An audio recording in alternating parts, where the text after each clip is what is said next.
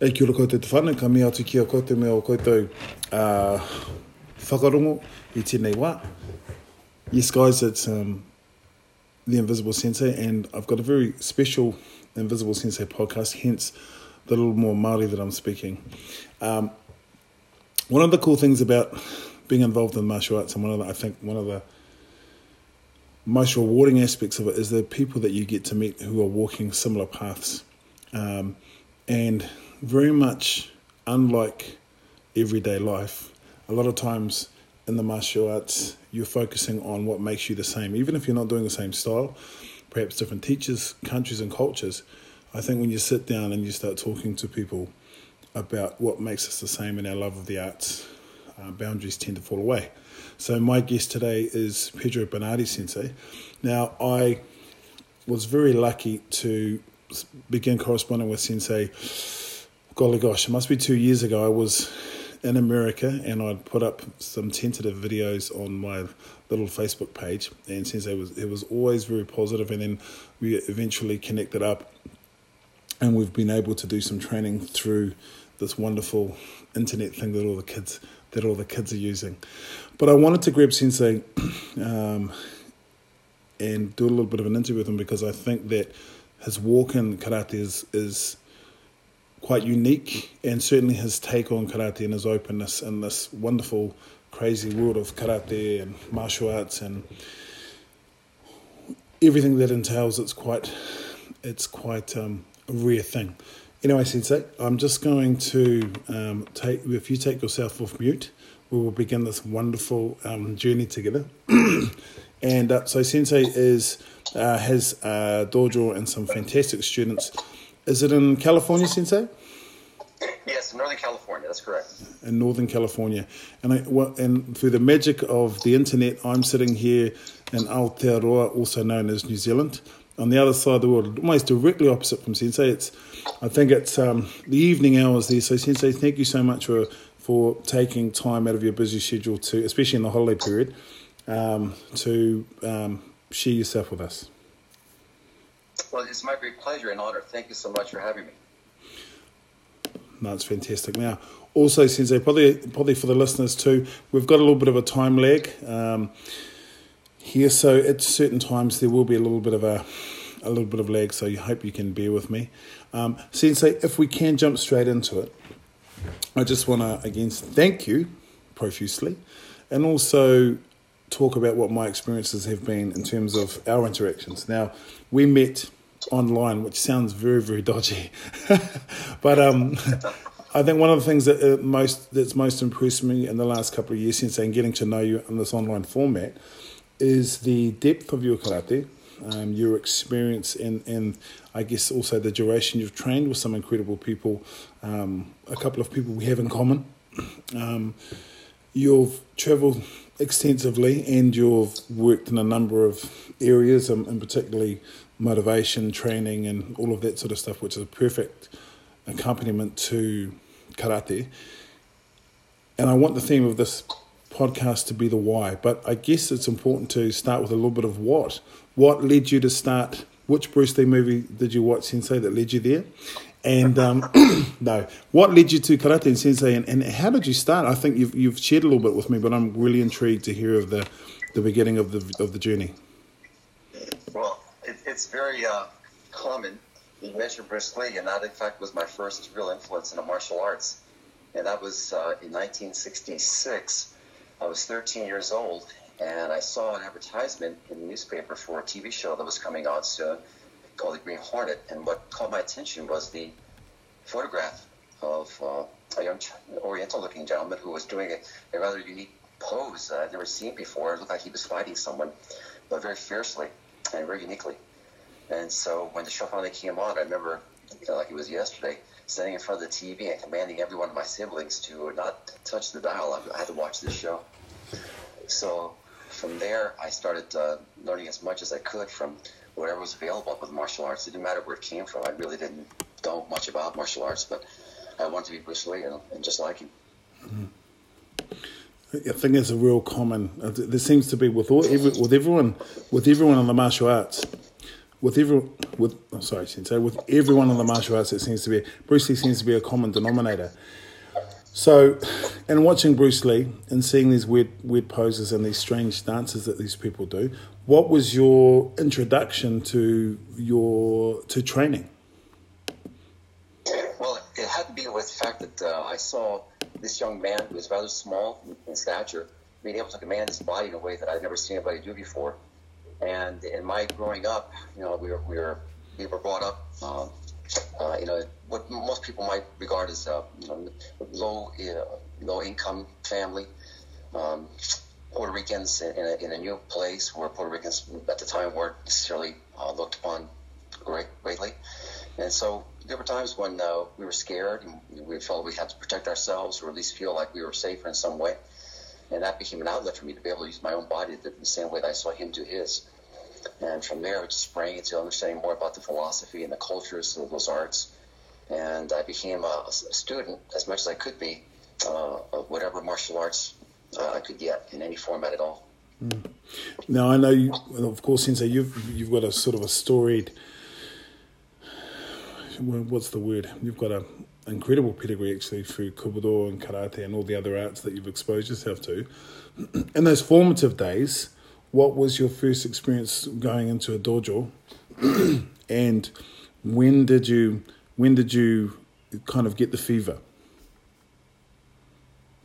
Well, in 1967, I saw a karate demonstration put on in my high school by Sensei George Dillman, who had basically the only real karate dojo that I was aware of in my hometown of Reading, Pennsylvania.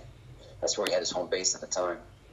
And he put on a show in our high school that was the living Bruce Lee, as far as I'm concerned. I would just feel a few feet away from him and his students as they were doing these fantastic exhibitions with their body and breaking boards and doing kata, all kinds of things that I later became more familiar with, obviously. But he was my real first exposure in life.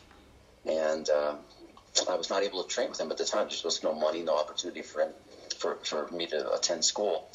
But in 1973, I turned 20 years old, and that was the same year that Bruce Lee passed away.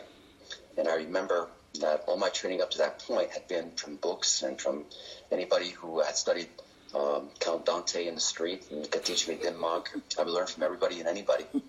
And generally it was the people that could put me on the ground and keep me there. Those are the people that were my teachers.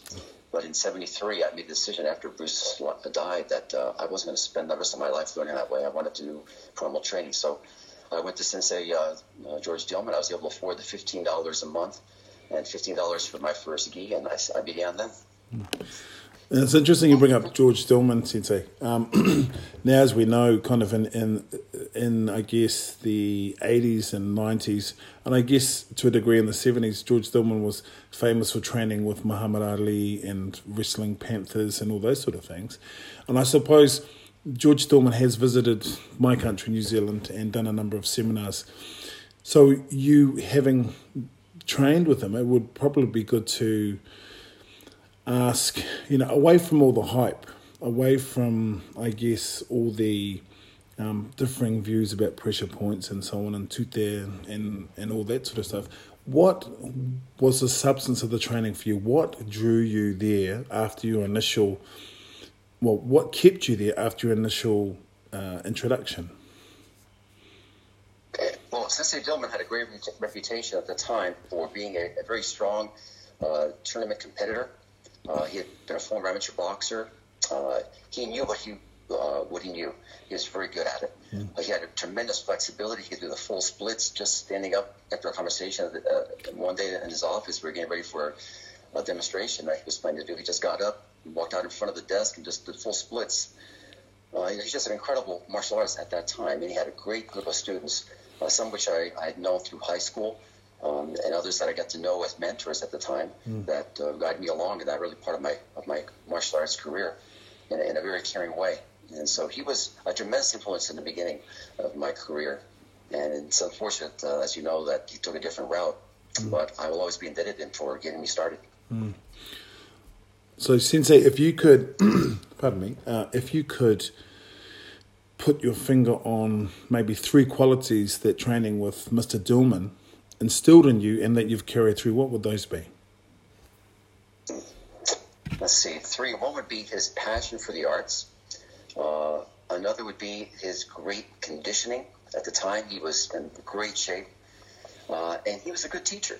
I saw some qualities in him that right away I took to wanting to do and use in my own. And I remember after just a few months of training with him, he asked me to introduce some basic lessons to a couple of new students. And his dojo at the time was in an office building, and there were several floors associated with his dojo. And I was downstairs in one of the rooms, and I remember that I was in there for what I thought was a few minutes, and with these 2 or 3 new students, just teaching them the few things that I knew as a yellow belt. And Sensei Dilma came down and said, "What are you still doing here? I thought you were gone." It had been more than a couple of hours, and I just got carried away with the fact that I wanted to be a teacher in many ways that I saw him being a teacher. Mm. It's interesting too that sometimes there are teachers, I think, that are put before us that teach us how to do things, and there are teachers that are put before us to teach us how not to do things. And I guess in later years, I mean, I've had some dealings with pressure point experts and so on and so forth. I suppose that my take on it is that, we're all different branches on the same tree.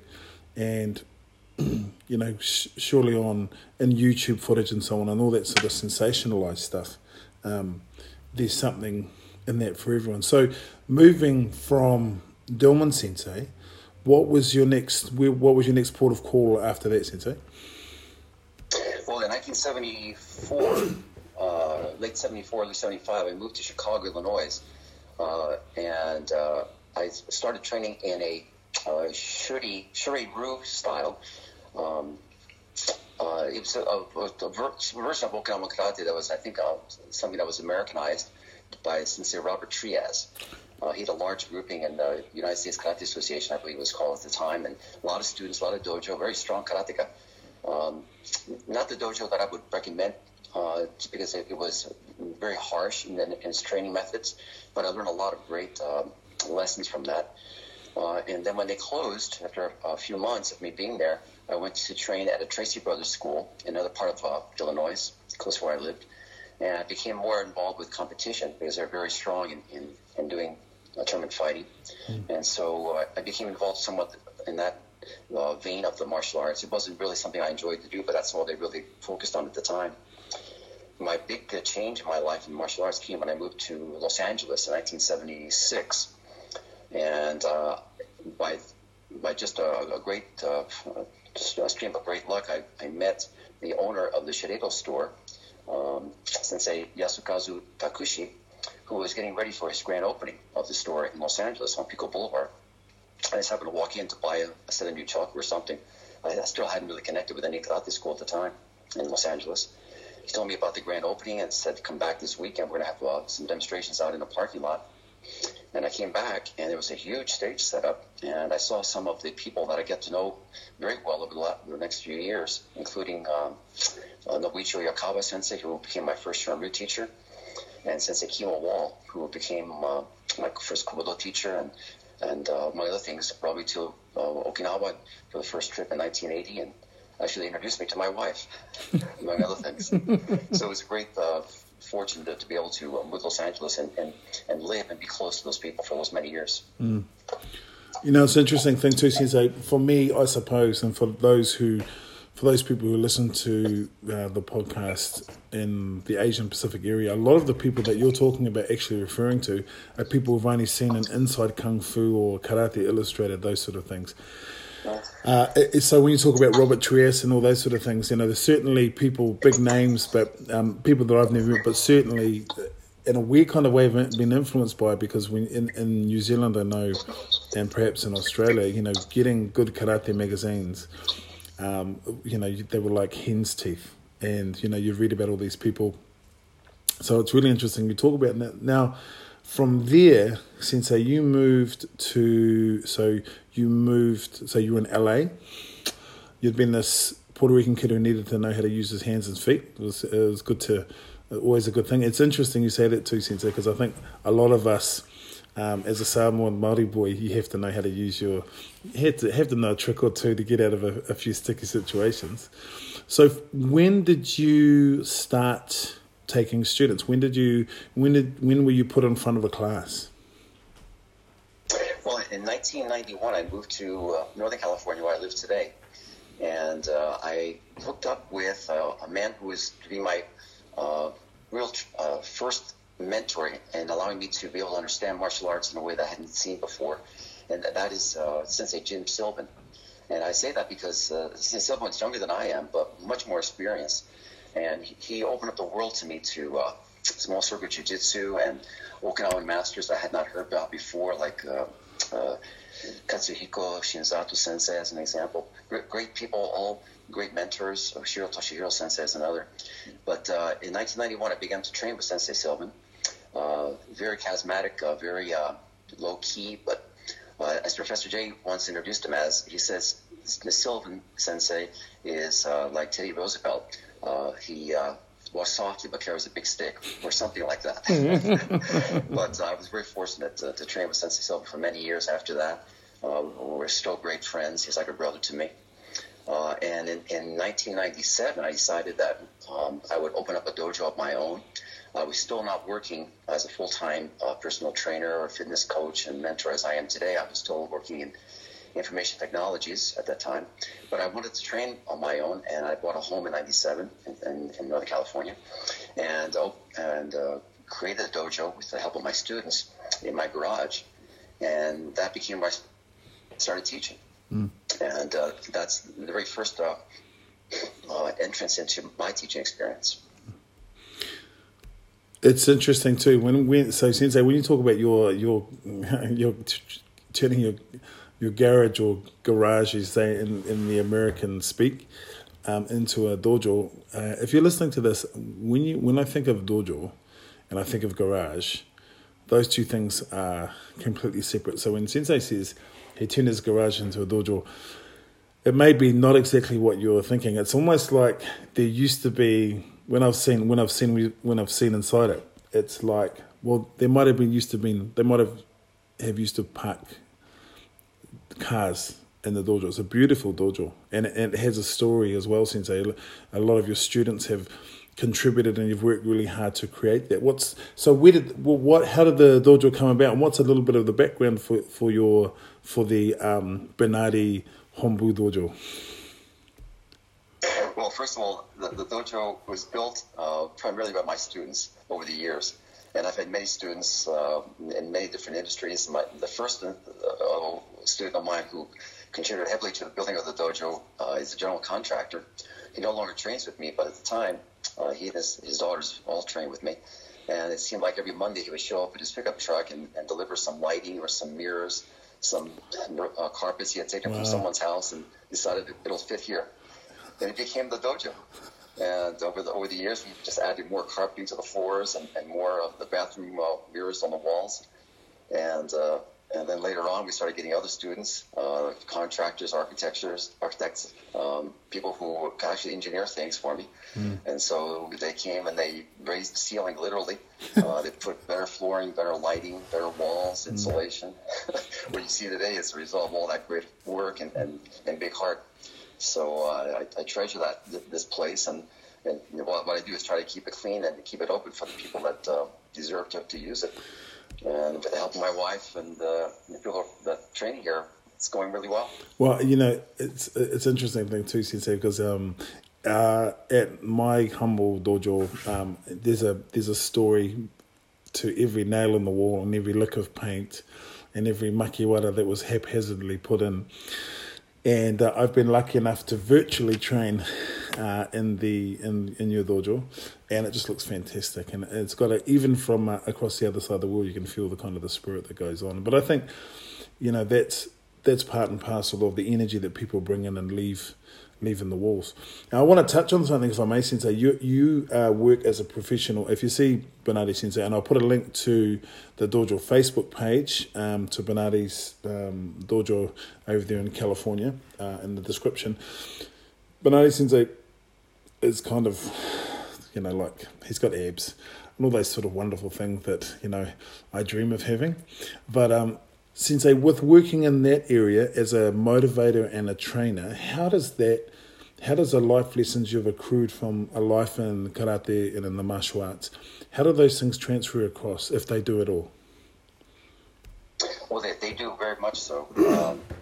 Part of my history in the martial arts is that, as I mentioned earlier, very early on in my life, I used it as a foundation to be able to build confidence and physical and spiritual strength in ways that no religion, no clergyman ever helped me with. And I've been able to use it to accomplish goals that I've had in my business career, and also to get over personal loss. As you know, I lost our youngest daughter, Christina, to cancer in the year 2000. And part of what I do today as a fitness mentor and coach people and martial arts instructor and student is based on being able to build a legacy that my daughter, as we call her, Machi, Christina Machiko. Machi never had the opportunity. She passed at the age of 13. And so she was one of my students, and was awarded a black belt by my teacher, Jim Sullivan, just before she passed away. And so my life is very much dedicated towards my family, my friends, and the memory and legacy of Machi. And you carry that well, Sensei. It's an interesting thing too. And thank you for sharing that. I know that's a extremely personal experience, and I remember when we first started to communicate and had some virtual face-to-face, and you talked about that and just your passion and desire to leave a legacy and to make sure that you lived every day to the fullest. And that's reflected a lot for me in just your general attitude, but also how you approach your students. A little while ago, you had two students who were doing Yudansha gradings, and I know Igor quite well, and sorry, what was the other gentleman's name, Sensei? That was Bob Jenkins. Bob Jenkins. I keep calling him New Bob. Wrong Bob. And I had an opportunity to sit down. Thank you so much for the link, and watch the grading from Woe to Go. It was a fantastic grading. There was some fantastic martial artists there, not all of whom were karate. There was aikido and different styles. It was senior yudansha from different styles. It was really inspirational watching it, and you can see the regard that the students have for you. What is it that you try to instill, Sensei? Is it about bringing things that you see in them out? Is it about building on their values? What is it that you believe or that you attempt as a sensei to create? Well, a lot of it comes from my own personal view of the martial arts, that every student obviously is an individual, and the type of class that we conduct is quite often based on what that person or people can do in that particular setting. And that's why I like smaller classes, although I do have large classes of children where I teach at my other dojo.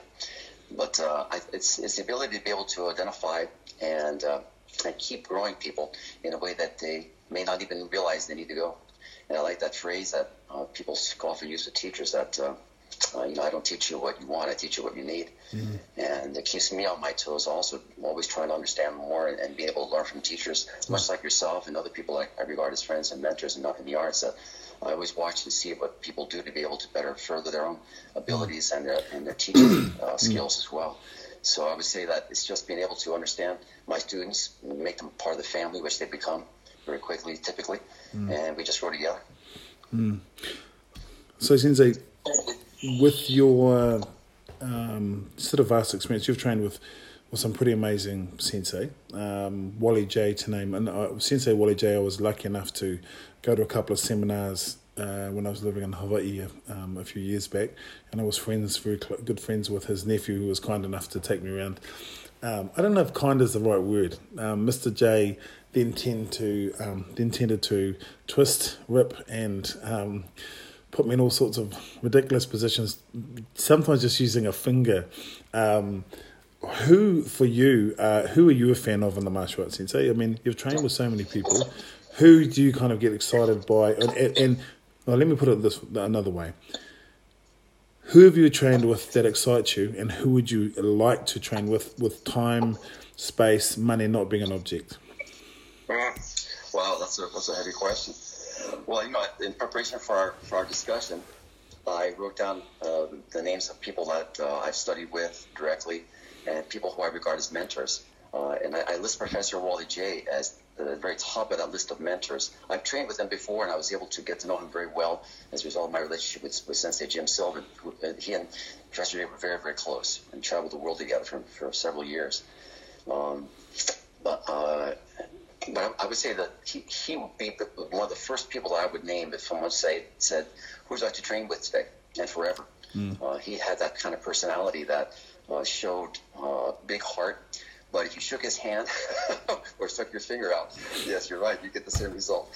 But you're just a kind-hearted individual and so knowledgeable, and always that eternal student that the best mentors and teachers that I've had also amplify. And that's what I want to be. I want to be the forever student. So Jim Sylvan would be another person on that list. He's not able to teach any longer. He's had some serious health issues in the last few years. But he's an incredible individual, very, very humble, and extremely knowledgeable. He was doing things 25 years ago when I met him that we do today in terms of interval training and understanding what the nuances and biomechanics and martial arts.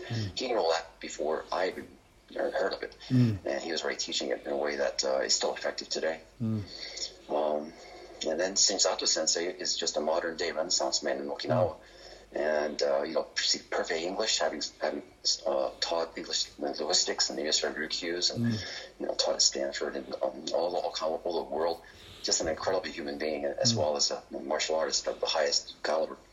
So if I had to pick only three, I'd say those are probably the top of the list. Well, gosh, I mean, you've got so many to choose from, Sensei.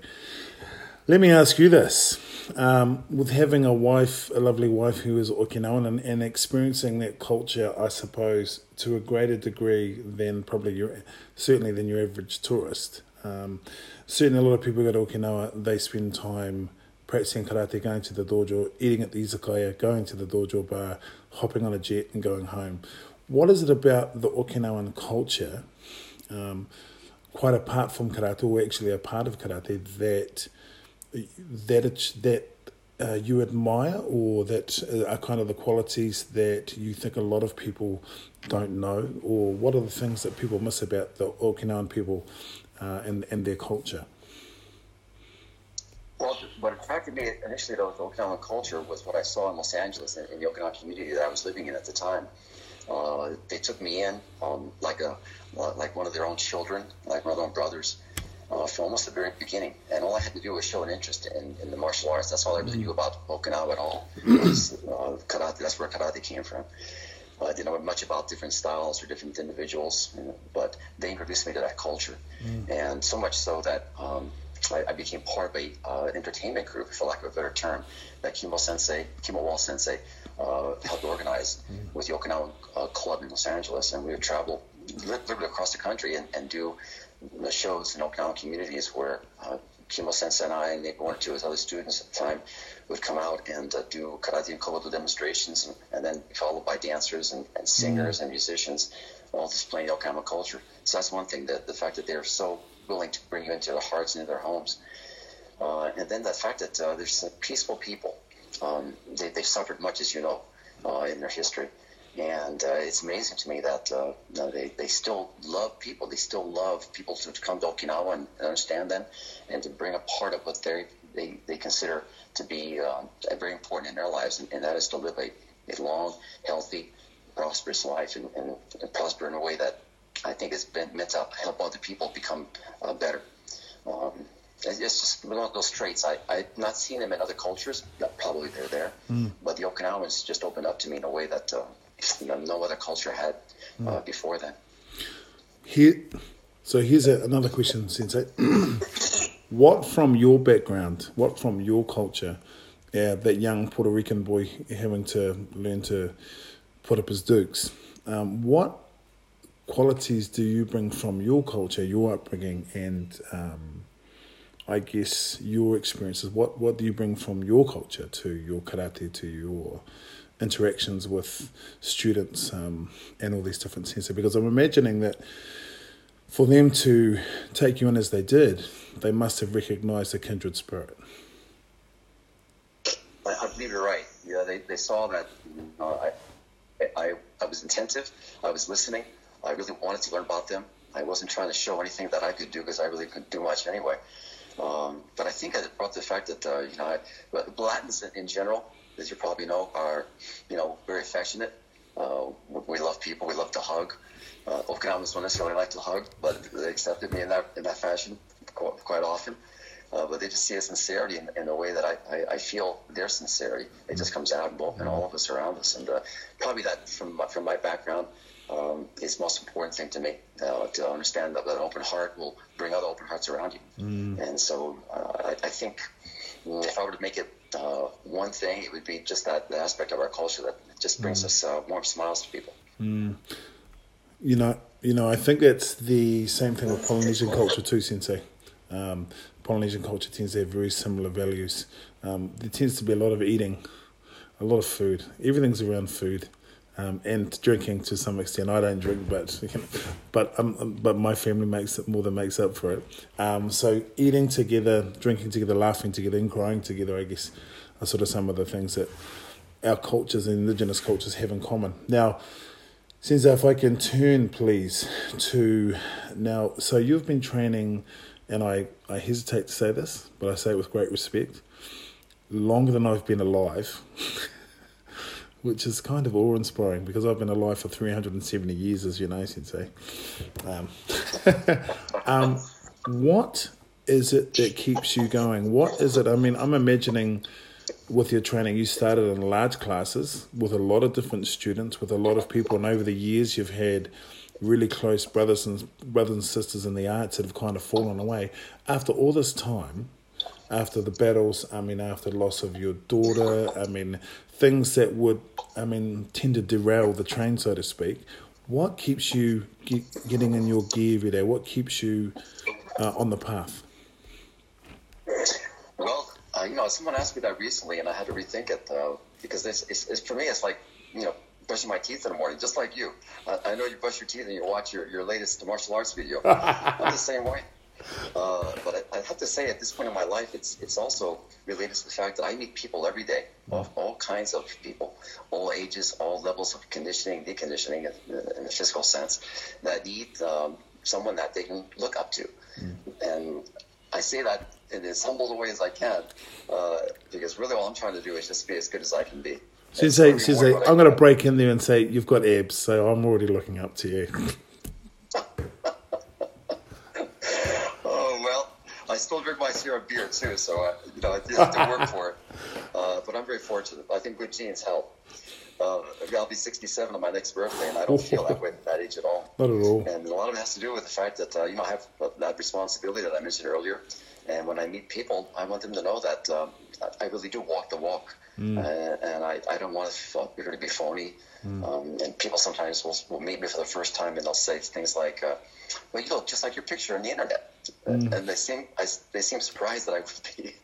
But that's just the way it is. So, for me, whether I have my gi on or not, as you know, you train any day of the time of the day and night. And you just pick up a makiwara, you pick up a jishi, whatever it is you're going to be doing. And we just love it. So I think you understand internally what I'm saying. Sensei, I'm going to ask you a question, and I'm going to make this a standard question. Do you ever find yourself when you're in conversation, perhaps on the cell phone or just sort of standing around, and there's a lamp post or a convenient wall, do you treat it like a makiwara? Not just like a makiwara, but since Professor Wally J used to walk down the street, and I see this in some of his videos too when he was in Hawaii, and just try to trip the lamppost. He would do some sort of maneuver with his footwork, and he would just take the lamppost down in several different ways, and I often do that. and with various degrees of success. I haven't defeated a lamppost, yes, but I'm working on it. It's like they said in the Karate Kid movie, Sensei, when Mr. Miyagi gets asked of how many boards he can break, and he says, well, I've never been attacked by a house, but it's great that you're attacking posts as you walk past. Only when no one's looking. So, Sensei, perhaps a little bit, if we can reflect a little bit on your on your training, on your karate, on your kobudo, and all the other experiences. How have you? I mean, let's be honest. You're in great shape. How has your training changed? The emphasis of your training with karate, jiu-jitsu, kobudo, all the stuff that you've trained in. How have you managed to continue training? I mean, from a physical perspective. That's a great question, and I'm glad you asked, because I want to encourage people at any age and gender to be able to do training all their lives as you do. When I was young, just like you, I know a little bit about you and your training. We used to do crazy stuff, I want to do splits like Sensei Dillman. And so every morning I get up, and the first thing I do is splits. And I hurt myself quite often, but eventually I was able to do a pretty decent split. But that changed over the years, and now I have a very bad hip that some surgeons would like to very much replace. And so I've done instead is a lot of corrective exercise, so I'm able to hold off on that.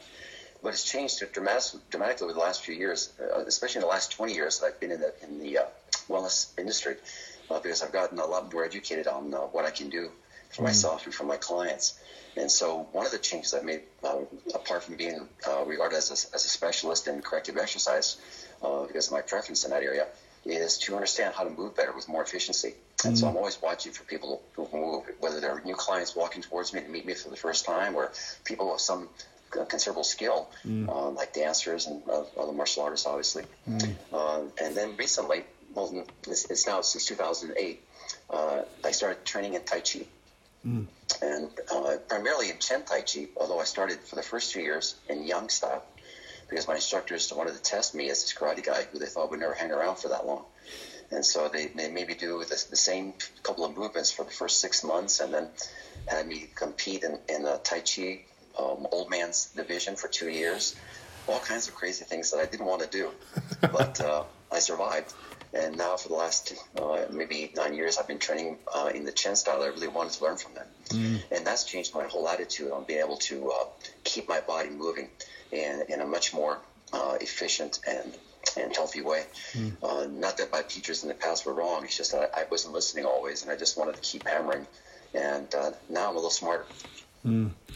Well, Sensei, we're it's funny, in hindsight, I think about some of the crazy things that I used to do, which I won't bore our listeners with because this podcast is actually about you.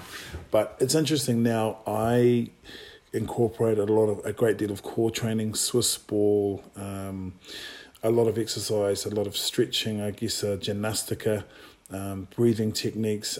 I was at a gym a little while ago lifting some weights, and prior to doing that, I was on the Swiss ball. I do Swiss ball religiously. Better that than suffer the back pain. And I was these young jocks were looking at me like, look at this old guy doing Swiss ball. But I mean, for you, Sensei, in terms of your specific training, what are some of the ways in which you utilize your education in terms of the body and so on to aid in your continuing practice? How do you cross-train? Have the specific exercises or things that you recommend and do, Sensei, to maintain your karate? Yes. I train every day in some fashion. Like just before I started this podcast with you, I was going over my Tai Chi forms and Hidemakiwara. And someone asked me, how often should you exercise? And I said, how often do you move? And obviously, you should move every day. And so we just have to find the right mix for the right solution for that person, and then progress it as they get better at it. So I think if I were to describe a typical day for myself and for the people that I would work with, it would be to move with intention every day. I don't do a workout unless I plan it out first, because most of my workouts are here at my home dojo by myself.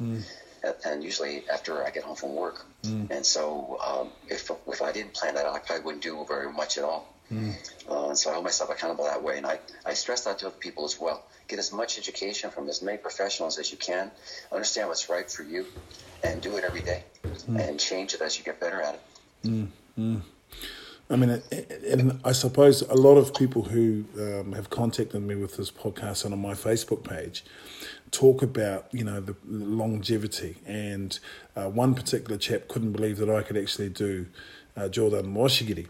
What he didn't see was the 45 minutes of progressive stretching I had to do that to get there.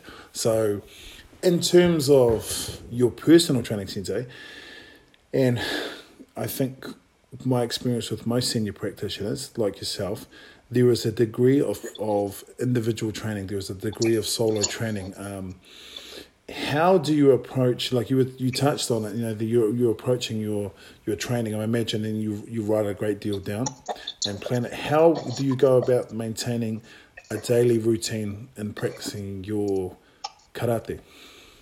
Well, sometimes it helps to add a different schedule or goal for every day. So for a while, I was doing Tai Chi on Wednesdays. Wednesday evening, I still do class on Wednesday evening and Saturday mornings. But Wednesday was my stretching day. Sunday was my powerlifting day. Saturday was my boxing day. So it doesn't always turn out that way, but for a while, that worked very well for me. Now, it just comes to me. I have a sense that I want to look at my notes from previous workouts because I do chart everything that I do ahead of time, and then I measure myself up to whether or not I reach those goals for that session. And that information is like an archive of treasure for me, because I see I haven't done these particular movements for a while, or I was really bad this last time, or I ran out of time to complete these other things. So my personal training is really based on how I feel and what I want to do with that particular session. And that tends to change over the course of several weeks, several months. It's interesting too that when we're talking about longevity and so on and so forth, and continuing to train on a regular basis. I know for me, you guys who are listening to the podcast can't see, but I'm holding up the my journal to Sensei, which is a beautiful shade of pink, striking shade of pink. So I can't lose it. So. In keeping a diary and making notes and finding your own way, I'm taking for granted that you're talking about, finding your own method, and way of that works for you.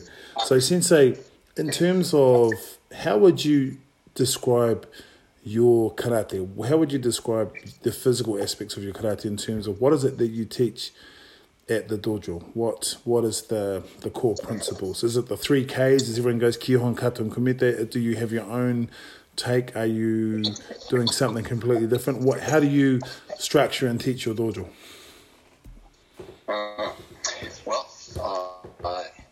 I take the approach that martial arts is all-encompassing.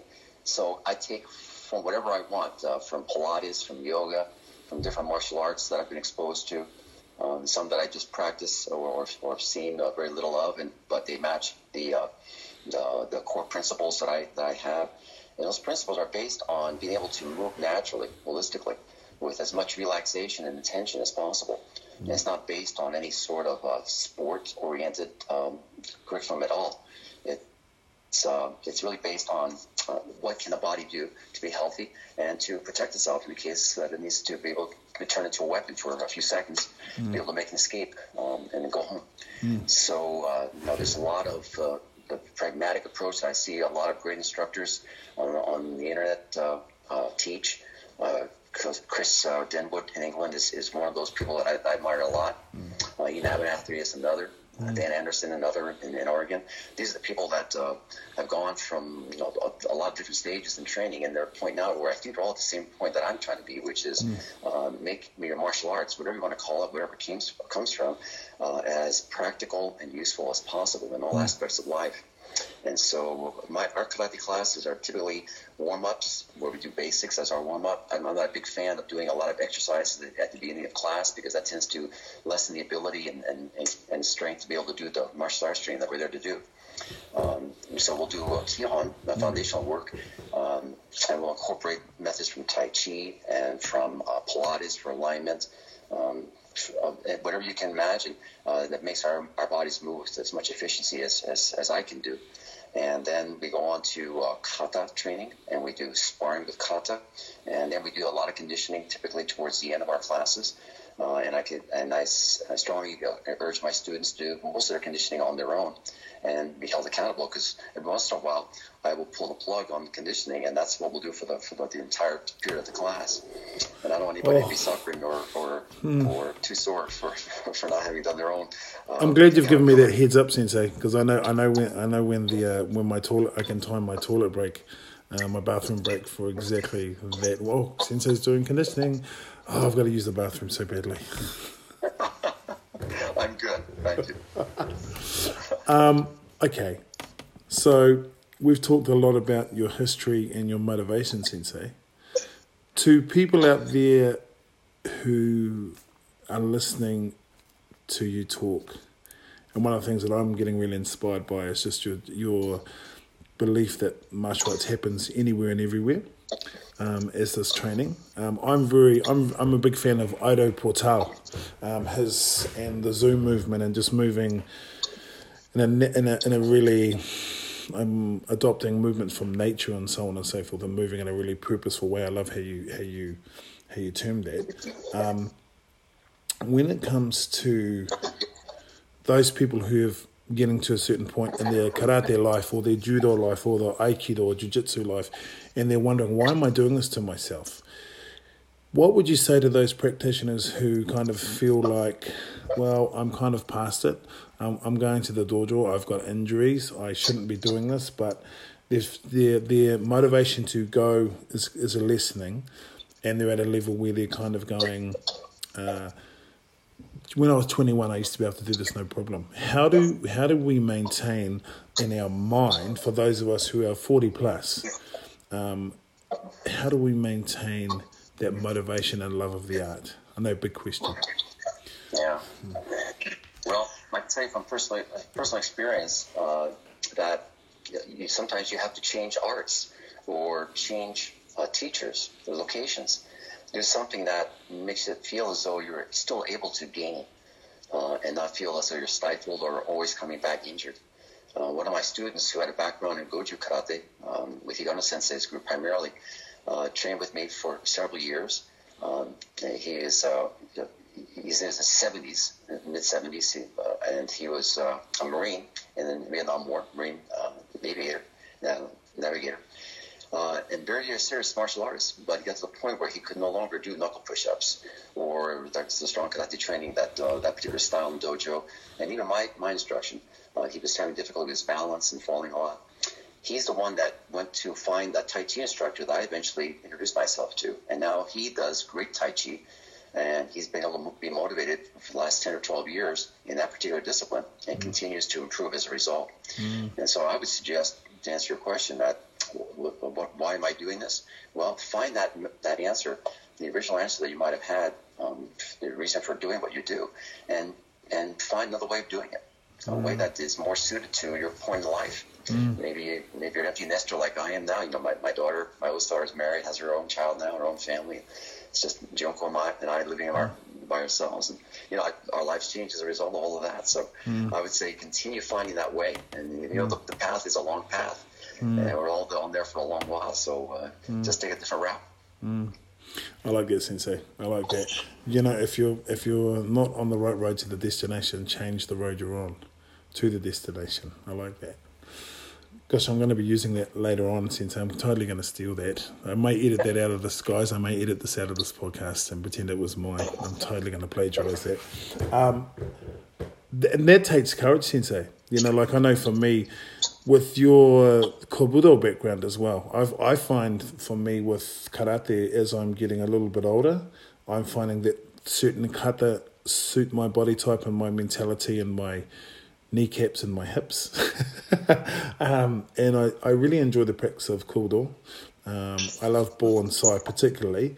They just sort of seems to be something which keeps me in the game. I love the constant kind of discovering of how to continue training. So for you, Sensei, with Kobudo, where does Kobudo sit in relation to your karate? Are they two different things? Are they same sides? Are they different sides of the same coin? Do they relate to each other? How do you approach it? Well, as you know, when we started our training together a few months ago, And I'm very blessed by that. I say this to you many times. I say this to my students. It was a great treasure to find you, and along with other people on the internet. And I don't mean that lightly. I don't say that lightly. Kobudo for me, at this point in my experience, is a tool. It's like picking up a dumbbell and understanding how to make it work for you to make yourself stronger. And so the Kobudo that I do right now, I don't know a lot of kata, and I've forgotten more than I probably ever did learn. But I use it now to build my empty hand technique. And so the lessons that you've given me and that I want to continue getting from you are based on the fact that I want to use bow, side, and chop, it doesn't matter what it is, to better understand how to move my body, condition it for my martial arts technique in ways that just training martial arts with empty hand wouldn't do. And a good example that just happened yesterday, actually, a number of my students and I were invited to attend a class in Karate and Kobudo at Matsubayashi Dojo, not too far from where we live. Sensei Pat Miguel, who runs the Omini Karate Dojo in that city, just an incredible martial artist. Uchiranchu, as we say in the Okinawan language, a true Okinawan.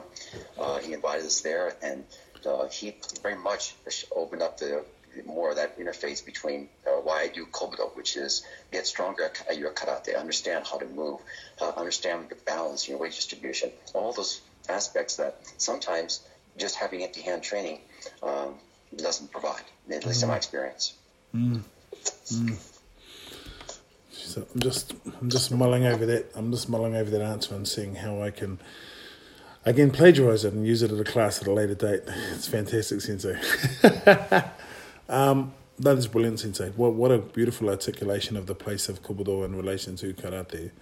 And I think that, as you've said, it really comes back to what I love about karate for me is that moving with purpose. I love kata, and yet as a young man, I loved sparring and I couldn't see the point of kata. If you could look at the three, I guess, the stages of your karate, Sensei, how would you typify that I'm not going to say aggressive, I'll say energetic young Puerto Rican man to where you are now? What would you say are the stages of your development and continuing development? Well, your first early stage is one that I'm sure you share, and many others are listening to this podcast, which is I just want to kick some butt. I wanted to protect myself. I wanted to show that I wasn't that skinny little kid that you could mess around with. And there were a lot of opportunities when we were growing up. It's a different world now. Thankfully, my children never had to go through what we had to do.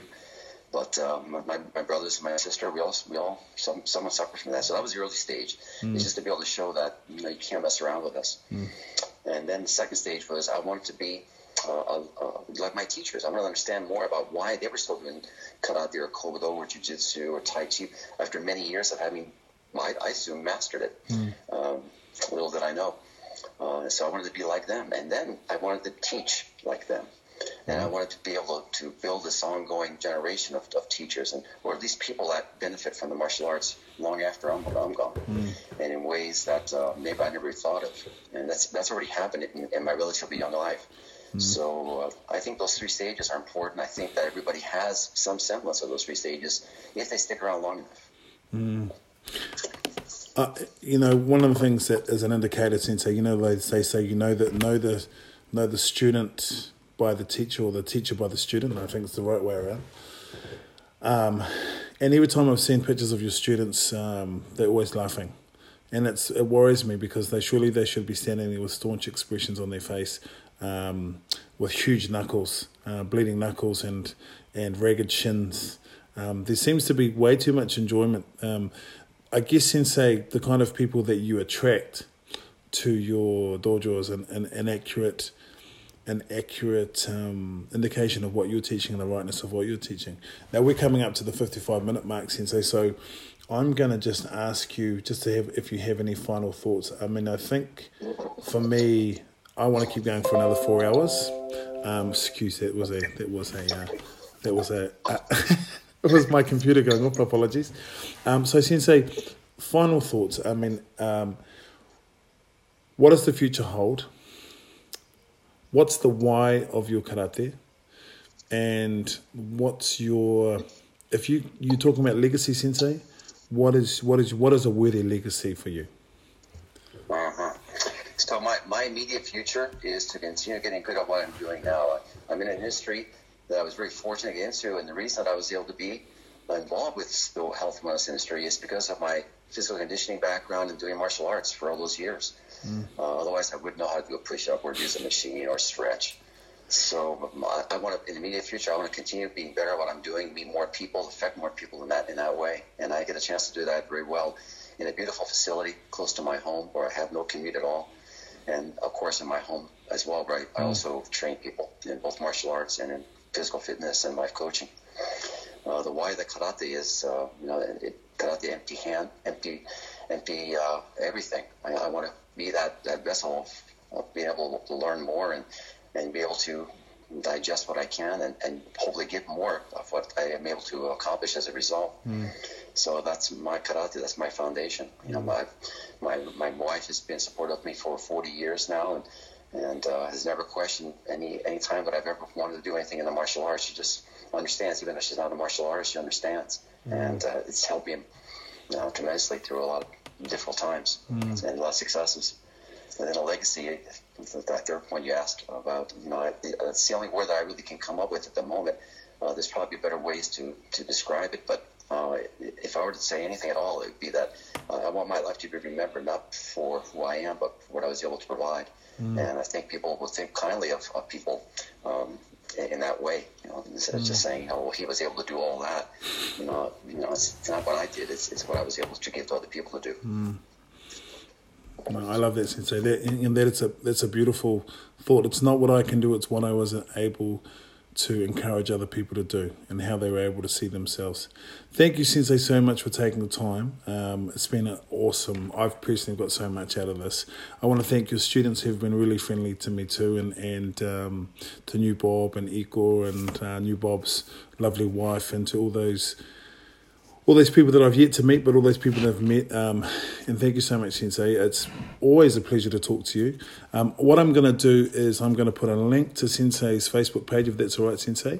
So you can actually see, you don't have to take my word for it. You can get online and see what Sensei does in his students. It's beautiful stuff, inspiring. And again, thank you, Sensei, so much for taking the time. I have that check for the $6.5 million that we promised, that, so that'll be coming. That's in the mail. It's going to get there at any time. I can't guarantee, but, at a certain point. But thank you so much, and all the best, Sensei. Final word. Oh, I've lost your audio, Sensei. Turn your mute off, Sensei. You've got your mute on. You've got your mute. Turn your volume up. There we go. Thank you very much, Sensei. So my final thoughts, thank you for allowing me that. I really do appreciate very much what you do, not just for me, but for all the people that are being affected by you. I encourage you to keep doing it. Thanks, Sensei. There are a few people that do it as well as you, and I'm very pleased, privileged to be able to be one of those people that have been affected by it. So keep it up, please. No, thank you, Sensei. Take care. And thank you guys for listening. I'll put the link to Sensei's dojo so you can contact the men of the hour in question. Have a nice Christmas. Thank you so much for listening, and we'll talk to you soon. Keep training. As Sensei said, it's not what you do, it's what you can encourage others to do.